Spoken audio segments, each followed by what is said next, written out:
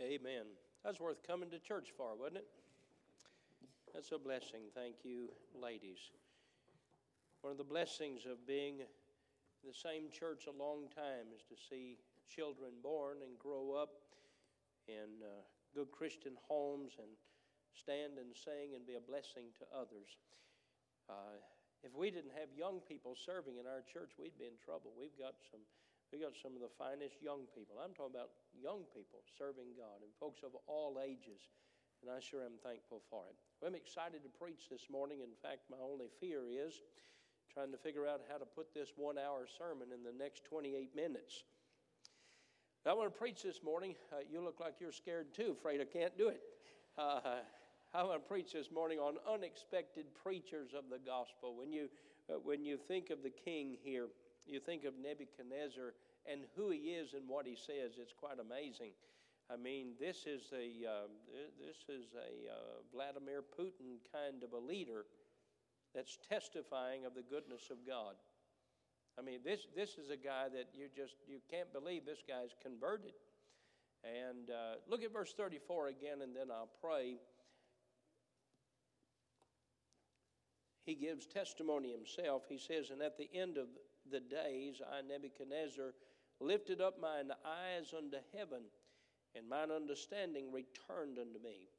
And I blessed the Most High, and I praised and honored him that liveth forever, whose dominion is an everlasting dominion, and his kingdom is from generation to generation." Unexpected preachers of the gospel. Heavenly Father, I pray that you'd help me as I preach this morning.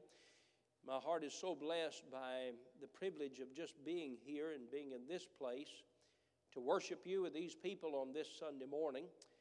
Lord, to have seen all of the work of the week of the many, many folks that have been involved in everything from Vacation Bible School to hospital visits to nursing home visits, soul winning, the bus ministry, preparing for another year of Christian education. What a great week it's been. And now we come to the preaching of your word. And I pray that you'd help me preach in a way that, first of all, would bring honor and glory to you. And then, Lord, that would bring us closer to you, our Creator and our Savior. In Jesus' name I pray, amen.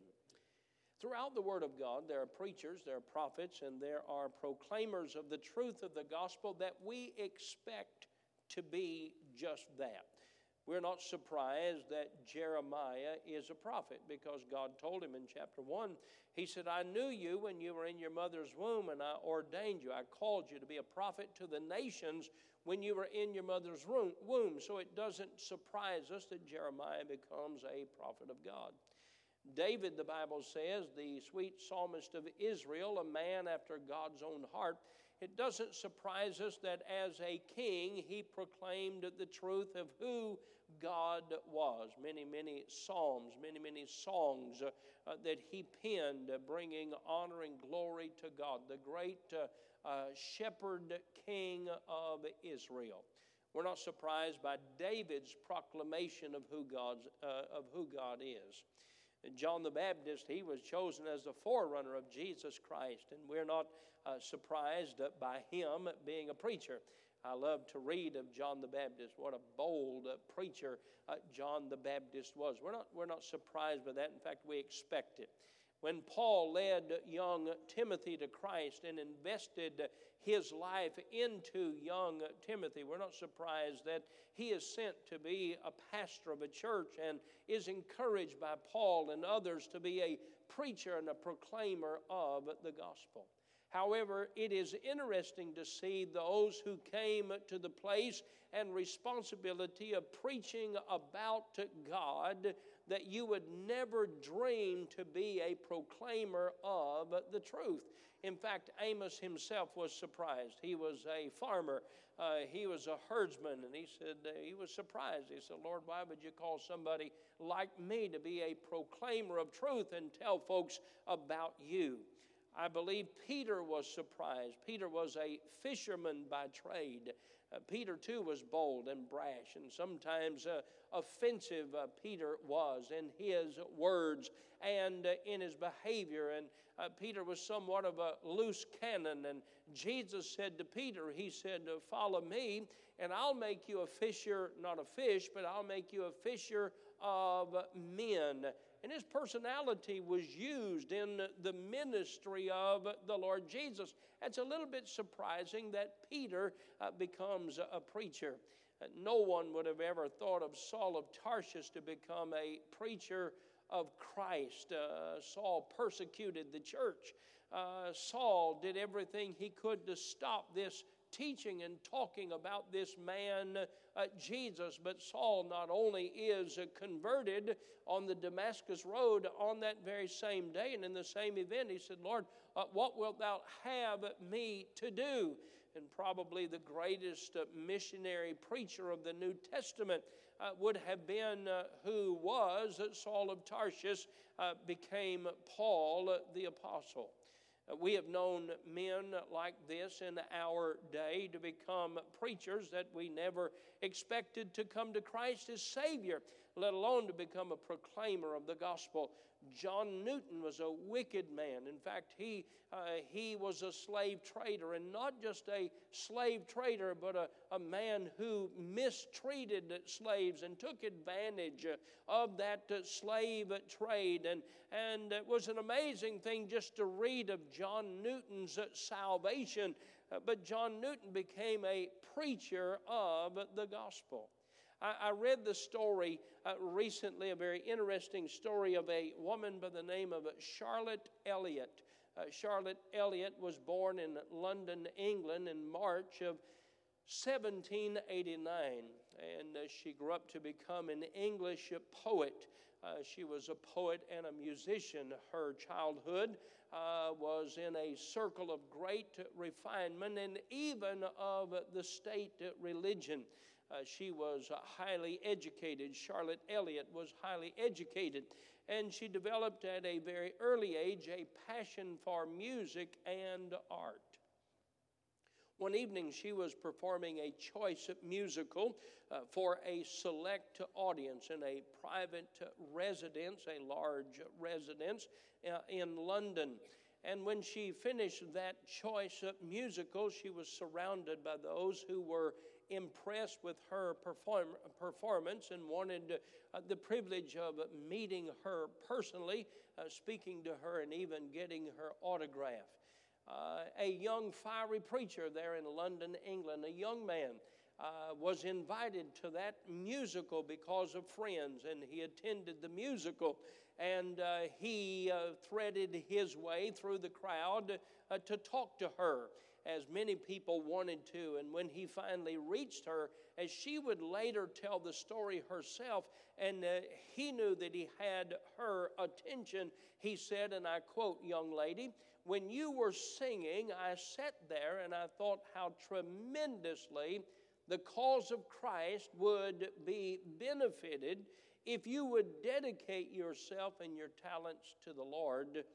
But you are as much a sinner as the worst drunkard on the street and the worst harlot on Scarlet Avenue. But I'm glad to tell you that the blood of Jesus Christ, God's Son, would cleanse you from all sin if you would come to Him."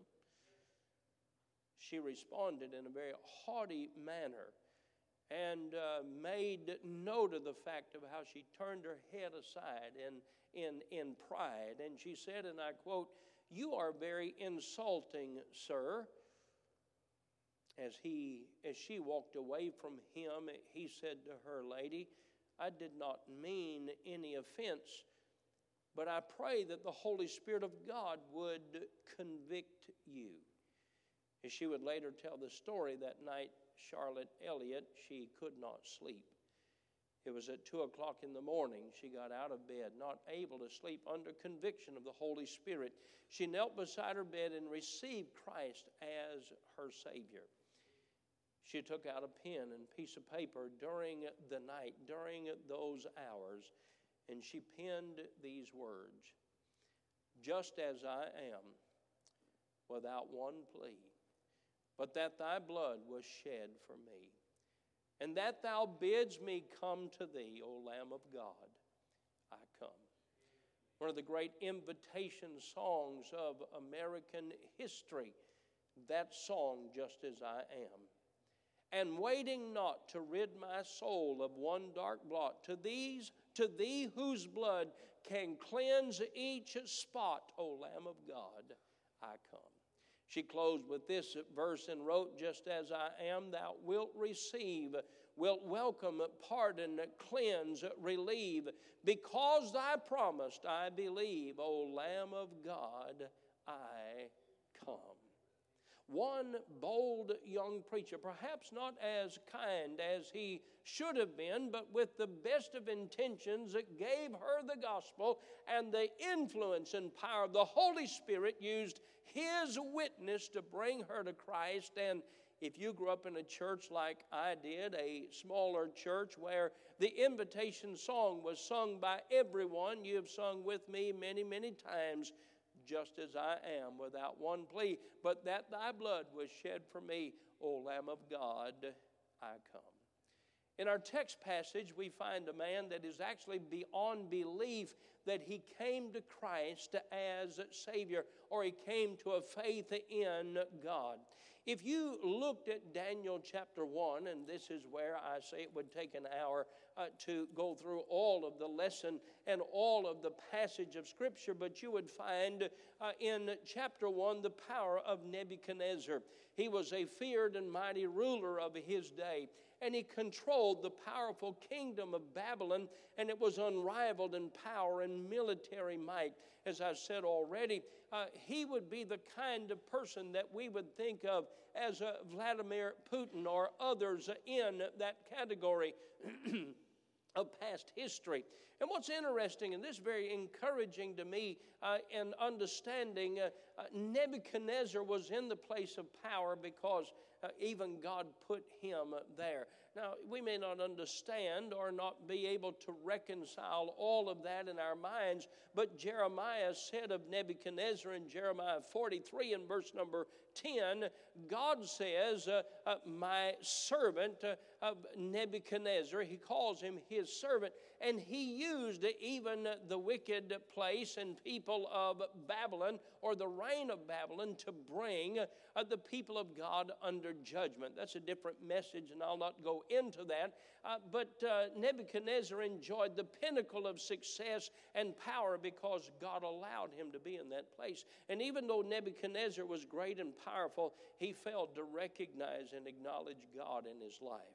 Now, this morning, the choir, and we have been singing congregational songs that we recognize who God is. We recognize that He is the King of Kings and Lord of Lords. He is the sovereign of all creation, and that His rule goes through every generation. But Nebuchadnezzar did not believe that at all. In fact, Nebuchadnezzar was so brash, he was so filled with pride that the house of God, the temple of God, and you'll find in Exodus and then Leviticus and other places how that they built and prepared the tabernacle and later the temple, and the vessels of God were made of pure gold, and all the things that were in the house of God were very fine. And Nebuchadnezzar, he stole those when he destroyed or went into Jerusalem. He took the very vessels of God. I mean, that would be like an enemy coming in and taking our offering plates or taking our Bible or taking our pulpit and using it in some place or activity of wickedness and sinfulness. And that's what Nebuchadnezzar did. He drank of the devil's brew out of the vessels, the holy vessels of God. He is a very wicked man, and how sad that men in our world today possess physical life. Now, I'm preaching to us, not just talking about Nebuchadnezzar. We possess a clarity of thought and a reasonable intelligence, and though we don't rule the world, we are satisfied to rule our own life. There are very many similarities between someone that rules their own life and has no recognition of God to this person Nebuchadnezzar that ruled the Babylonian Empire that was the greatest force on the earth. And Nebuchadnezzar was that man of pride. When you come to chapter 2, Nebuchadnezzar is brought face to face with the power of God of Israel.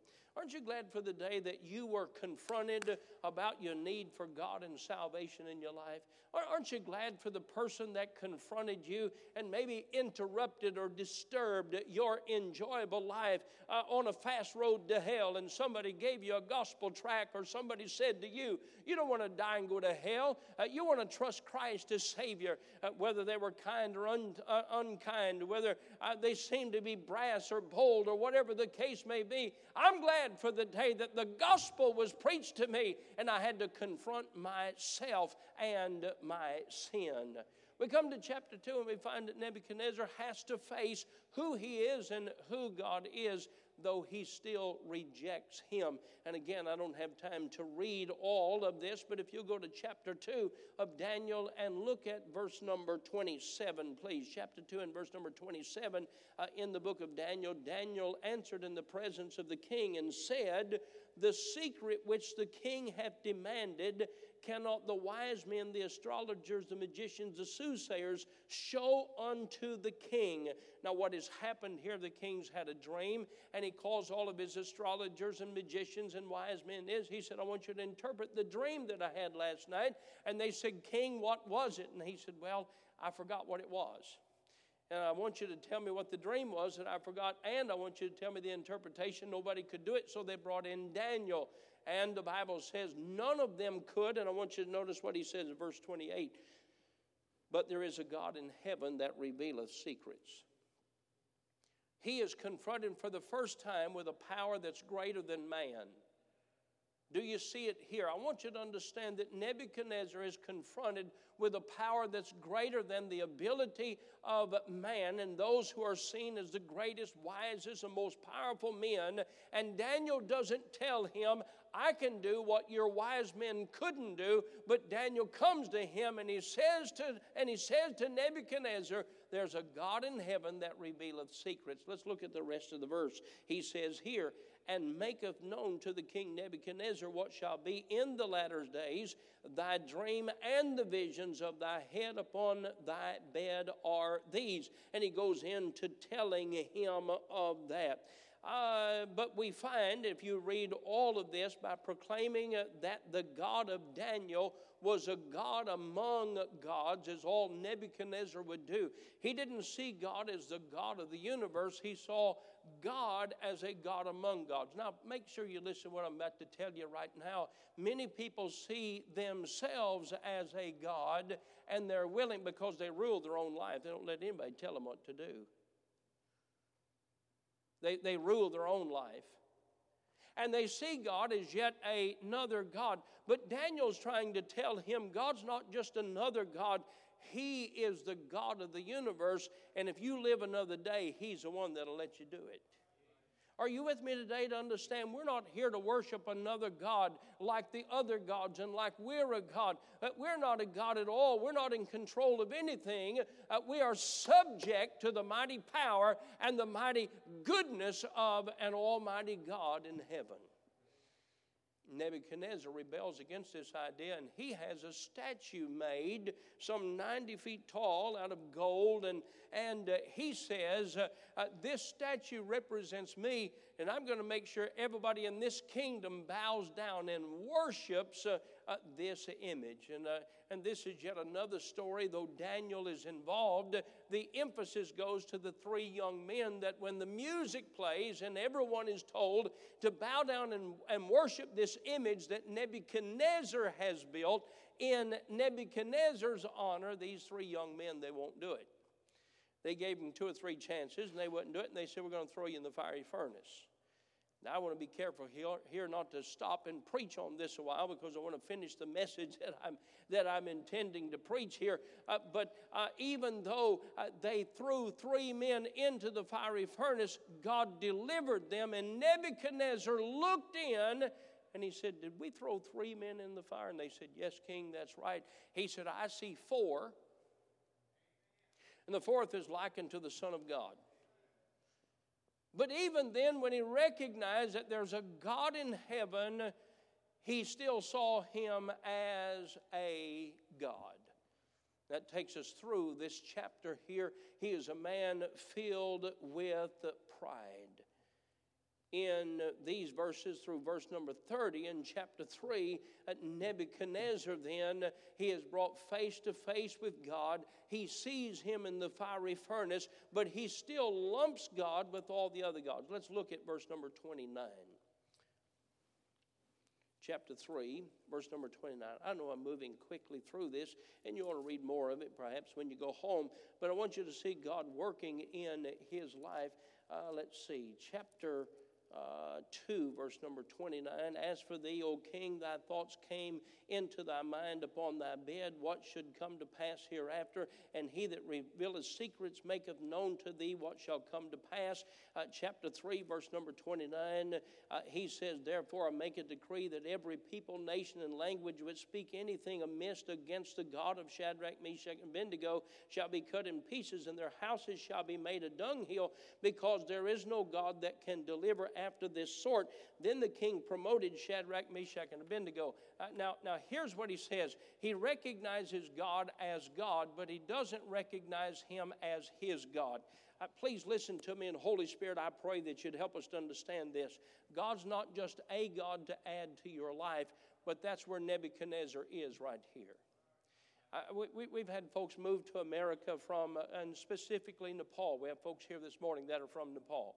When they heard the gospel of Christ, they said, oh yes, I'll take him as Savior, and I'll add him to all the other gods I have. And at first, when we began witnessing to folks from Nepal that had been, and other places as well, they've been told that there are many gods. That's where Nebuchadnezzar is in chapter 3. But he is going to learn that God is not a God of gods. He is the king over all kings, and he's the only God of the universe. I want you to hear me today. You and I are not gods. We're not supposed to be gods. We're not to worship things as God. I want you to go away from here today understanding there is one God that is Lord and that is sovereign of all, and that is the God of heaven, who is the creator of this world, who is the sustainer of life, who is the Savior of man, and who is the coming judge. I fear that so many in our nation today have just seen God as another God, and maybe a very powerful God. I want us to understand when we worship him as the only sovereign God of heaven. So he doesn't learn. In chapter 4, he has another dream, and he calls Daniel, of course. And in this dream, he dreams that there's a mighty tree. And that tree has a lot of fruit on it, has so many leaves on it, provides shade for cattle and for everything around it. And then in his dream, the tree is cut down, the leaves are gone, the fruit is gone, and there is just a stump there, and that stump suffers under the brightness of the sun. Nobody comes to that tree anymore because it doesn't provide fruit, doesn't provide shade, doesn't provide anything. And Nebuchadnezzar said, what is that? And Daniel said, here's what it is. It's you. And God's going to show you that he is the one that makes man as he is, and he is going to make you as a beast. Now hear me well. How he concluded his testimony in chapter 4 is what we all need to learn without having to go through what he went through. God knows how to abase a person and a people of pride. And if you read through chapter 4, what you'll find is that Nebuchadnezzar, he had God put in him the heart of an oxen. He didn't desire to go in and sit in a chair or to sit on a throne and to rule the nation. He woke up in the morning and he had a desire in his heart as an oxen. He went out in the field. He didn't cut his hair. He didn't cut his fingernails. And it's an amazing thing of what God puts in the Bible. He made him to graze like an behind oxen, dear friend, and he was out there, and the dew fell on him, and the rain fell on him, and then all of a sudden, after being in that condition, his senses come back to him, and he realizes, wait a minute, there is a God in heaven. And I ask us this morning, what does it take? What would it take for you and I to come to the place that we realize there is only one God, and that's the God of heaven, the Creator God, and God is in control? Let me tell you where most of our world is today. When Daniel gave Nebuchadnezzar the interpretation of the dream and told him what was going to happen to him, there was a 12-month delay between the time of proclamation and the time that this happened in the heart of Nebuchadnezzar. And I'm going through a lot of facts that you'll find right there in Daniel chapters 2, 3, and 4. There's 12 months that take place, and because the judgment did not fall immediately, Nebuchadnezzar went on in his pride like nothing was going to happen. And this old nation today, and you know it is, a prodigal nation is headed for the judging hand of God. And there are folks that are listening to me today. You've not come to Christ as Savior. You have not come to the place that God is the King of kings and the sovereign God of heaven. And you believe because the preaching of judgment has been delayed that it's not going to come. Today you need to allow the Holy Spirit of God to convince you and to convict you that judgment is coming to the Christ rejecter. A judgment is coming to a nation that's turned its back on God. And while there's a delay, that delay is for one reason. That's the grace and mercy of God. We ought to come to our senses without having to go through what Nebuchadnezzar went through. Let me give you these things in closing. We come to the place in verse number 34 of Daniel chapter 4 that Nebuchadnezzar recognized there is a God in heaven and he is in control. Look at verse 35 again. And all the inhabitants of the earth are reputed as nothing, and he doth according to his will in the army of heaven, and among the inhabitants of the earth, and none can stay his hand or say unto him, what dost thou? At the same time, Nebuchadnezzar goes back to his testimony. My reason returned unto me, and for the glory of my kingdom, mine honor and brightness returned unto me, and my counselors and my lords sought unto me, and I was established in my kingdom, and excellent majesty was added unto me. Now I, Nebuchadnezzar, praise and extol and honor the King, capital K, King of heaven, all whose works are truth, and his ways judgment, and those that walk in pride he is able to abase. An unexpected preacher. He proclaims the truth of God publicly in the first 3 verses. He proclaims the truth of God in the last 3 verses personally. And his proclamation was powerful. And I want to say today, listen to me, if you've never received Christ or you've never yielded your life to God and to the God of heaven, you ought to yield your life to him. But in another manner, we have to understand if God can use Nebuchadnezzar to proclaim the truth of heaven, God could use any and all of us to tell others there's a God in heaven that's in control. And the sooner you yield to him, the better life is going to be. Isn't it an amazing thing? I understand John the Baptist being a preacher. I understand that. But here's the gospel of Nebuchadnezzar in Daniel chapter 4. Now, this verse in closing. In fact, stand with me and I won't close anymore. This will be the last time I close. The Bible says this, that one day that Christ has been given a name that is above every name, and that one day every knee will bow and every tongue will confess that Jesus is Lord. You understand that? It doesn't matter who you are, doesn't matter what you have, doesn't matter your position.